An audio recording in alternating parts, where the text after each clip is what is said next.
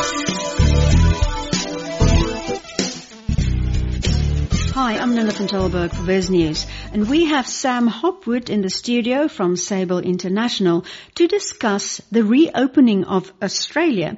Australia had some of the harshest lockdowns in the past 2 years. Hi Sam, are there more opportunities available now again down under? Hi Linda, thanks for having us today and thanks for your introduction. Yes, we've been closed for 2 years, and as someone who travels the world quite a bit for business and for pleasure, I can tell you that we're very happy to be reopened again. From an immigration point of view, having our country, more or less closed off to the rest of the world for 2 years throughout the pandemic was difficult. We're a country that has relied on our immigration system to assist our economy and our general populace to help grow the country through the course of time. We're an immigrant country. We've taken people from all over the world, and to close ourselves off for 2 years has hurt many parts of our economy and different industries. So it's a welcome relief now to know that the borders are open. You can come to Australia. General visitors can come. Students can come. People can come visit their family members, and skilled migrants can come back to Australia as well. So a lot of industry and a lot of government, a lot of businesses are really happy that we are where we are now, and hopefully the worst of the pandemic is behind us. So as an immigration professional, and I've been in the business for 20 years now, I hope that's the worst we'll ever see the industry, and it did get pretty bad there for a while, but we have some positivity in the industry now, and I speak with a lot of my clients, my corporate clients here in Australia, who are really eager to welcome new skilled migrants to Australia. And I thought today we could talk about some of the opportunities that do exist for people who have been overseas wanting to come to Australia for, the last 2 years and probably longer. It's been on their minds, and the pandemic has perhaps increased that drive to want to come to Australia. So there are opportunities now, and I think there'll be more opportunities going forward across the course of the next 2 years. Okay, we're definitely keen to hear in what fields. What is on the shopping list of Australia right now? Yeah, for sure. There's so many different aspects of immigration that we could talk about, but the first one I'm going to start with is the student visa industry, and one of Australia's largest export industries is our education industry. A lot of people come to Australia to study, and unfortunately in the pandemic the students were more or less locked out of Australia, and many of them returned home to their home countries and were forced to do so because there wasn't any support for them here throughout the pandemic. But the universities are really eager to welcome people back to Australia, to welcome students back to Australia. And for people who perhaps don't have other visa options or are struggling to get into Australia and need to get their foot in the door, student visa is a really good option. You might have a bachelor's degree from overseas and are considering studying a master's degree. You might have a couple of years of experience, and then to come to Australia to study a master's, you then acquire a post-study work visa for 2 or 3 years, which lets you gain more experience and often allows you to find yourself an employer, which leads to bigger and better things. So for people who have been scouring the immigration system for Australia and have been unable to find themselves a solution, I'd encourage them to think about coming to Australia to study. It will increase their academic qualifications, of course, which increases their employability. But as I keep saying, it's a foot in the door. You get into Australia, your spouse can work whilst you're studying, and there's lots of opportunities that arise from becoming a student here in Australia. So that's the first thing I wanted to talk about. And then the next thing we could talk about is what we refer to as general skilled migration. Mm-hmm. General skilled migration is the traditional route of entry into Australia for many visa applicants. Here in Australia, we use terminology of subclasses of visas, and 189, 190, 491, these are all the general skilled migration visas, which have more or less been put on hold for a long period of time because of the pandemic. The government stopped inviting people to apply for these visas because they didn't want to process visas for people who were stuck offshore. And now our borders are open again. We're going to see general skilled migration take off again. It will be perhaps more selective than it was in the past, and people who work in particular occupations will be targeted by the government. And those occupations which they will target will be determined based on our labour market needs.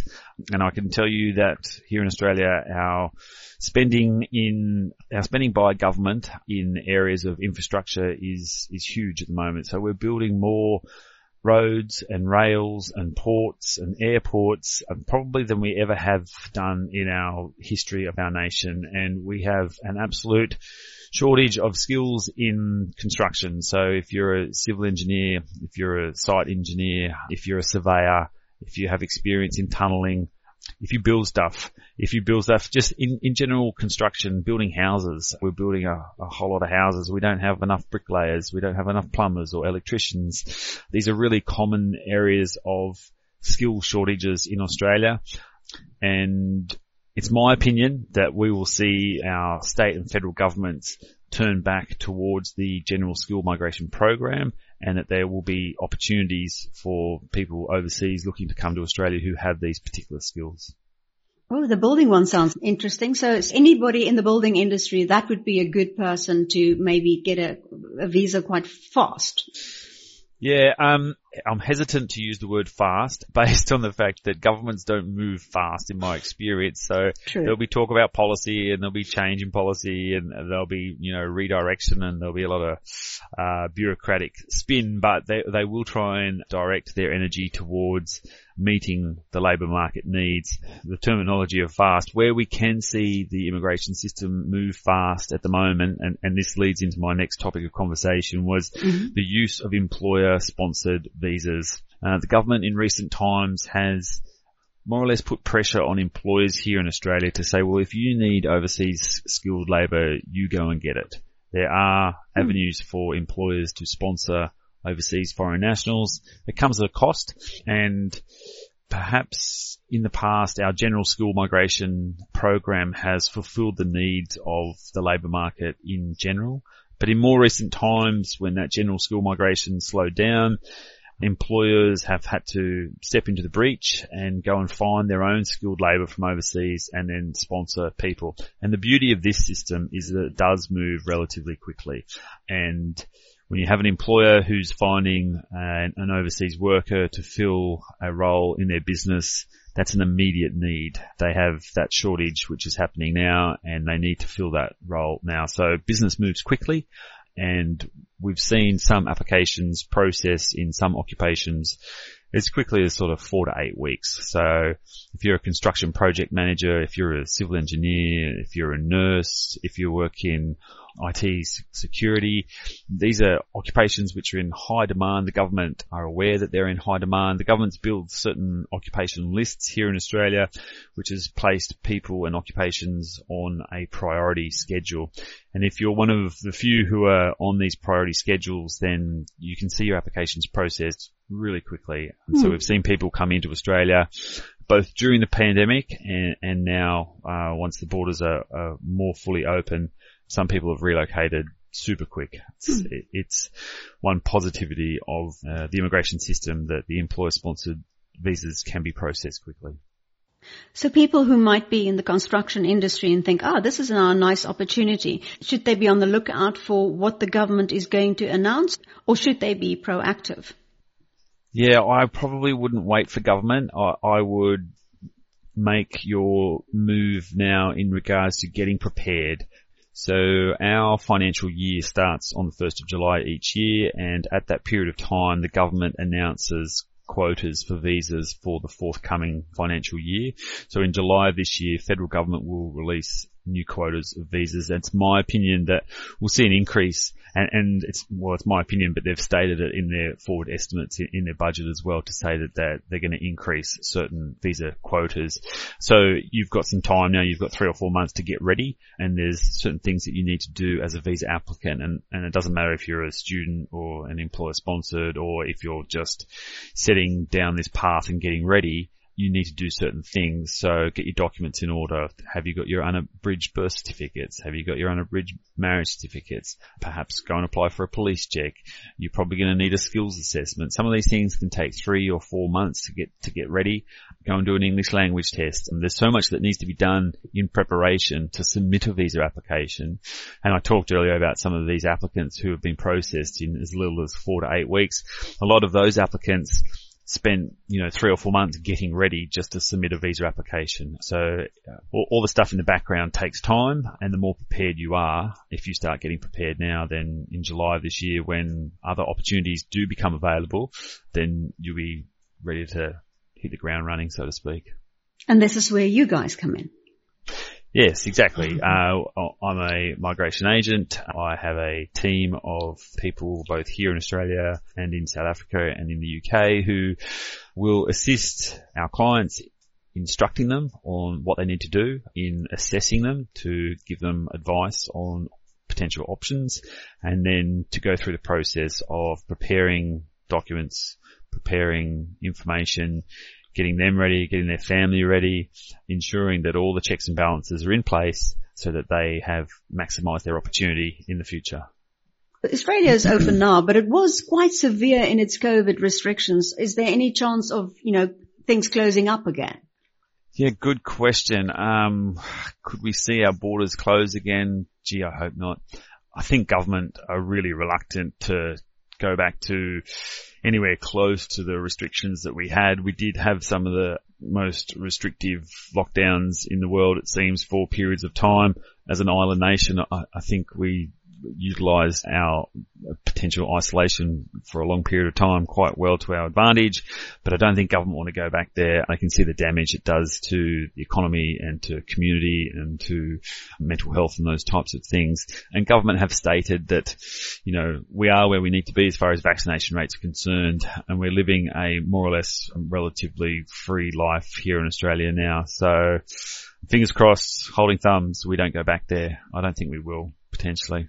I think for South African, the advantages of immigrating there is obvious. Can you summarize for us just at the end, why should they consider Australia above other English-speaking nations? Yeah, it's a good question. Why do South Africans have an affinity and affiliation for Australia? I think our cultures are so similar. You guys like to braai, we like to barbecue. It's fairly similar. We both play rugby. You probably played a bit better than we do. We both play cricket. We've probably got you on that front. We're an outdoorsy kind of a nation. So are you. You've got lots of wildlife that'll kill you. So do we. We have these affinities in the way in which we approach our life, which is, a little bit carefree and enjoying our life and our lifestyles. I've travelled South Africa extensively. I'm normally there 2 or 3 times a year. And I can tell that, sitting around a braai and talking to people in South Africa is much the same as, sitting around a barbecue and talking to people in Australia. So it's quite obvious to me why South Africans have that affinity for Australia. It helps that we both speak English. It helps that our education systems and our taxation systems and our general way of life and doing business, were both built on a similar foundation, and so the transition is not difficult. It's a kind of a home away from home.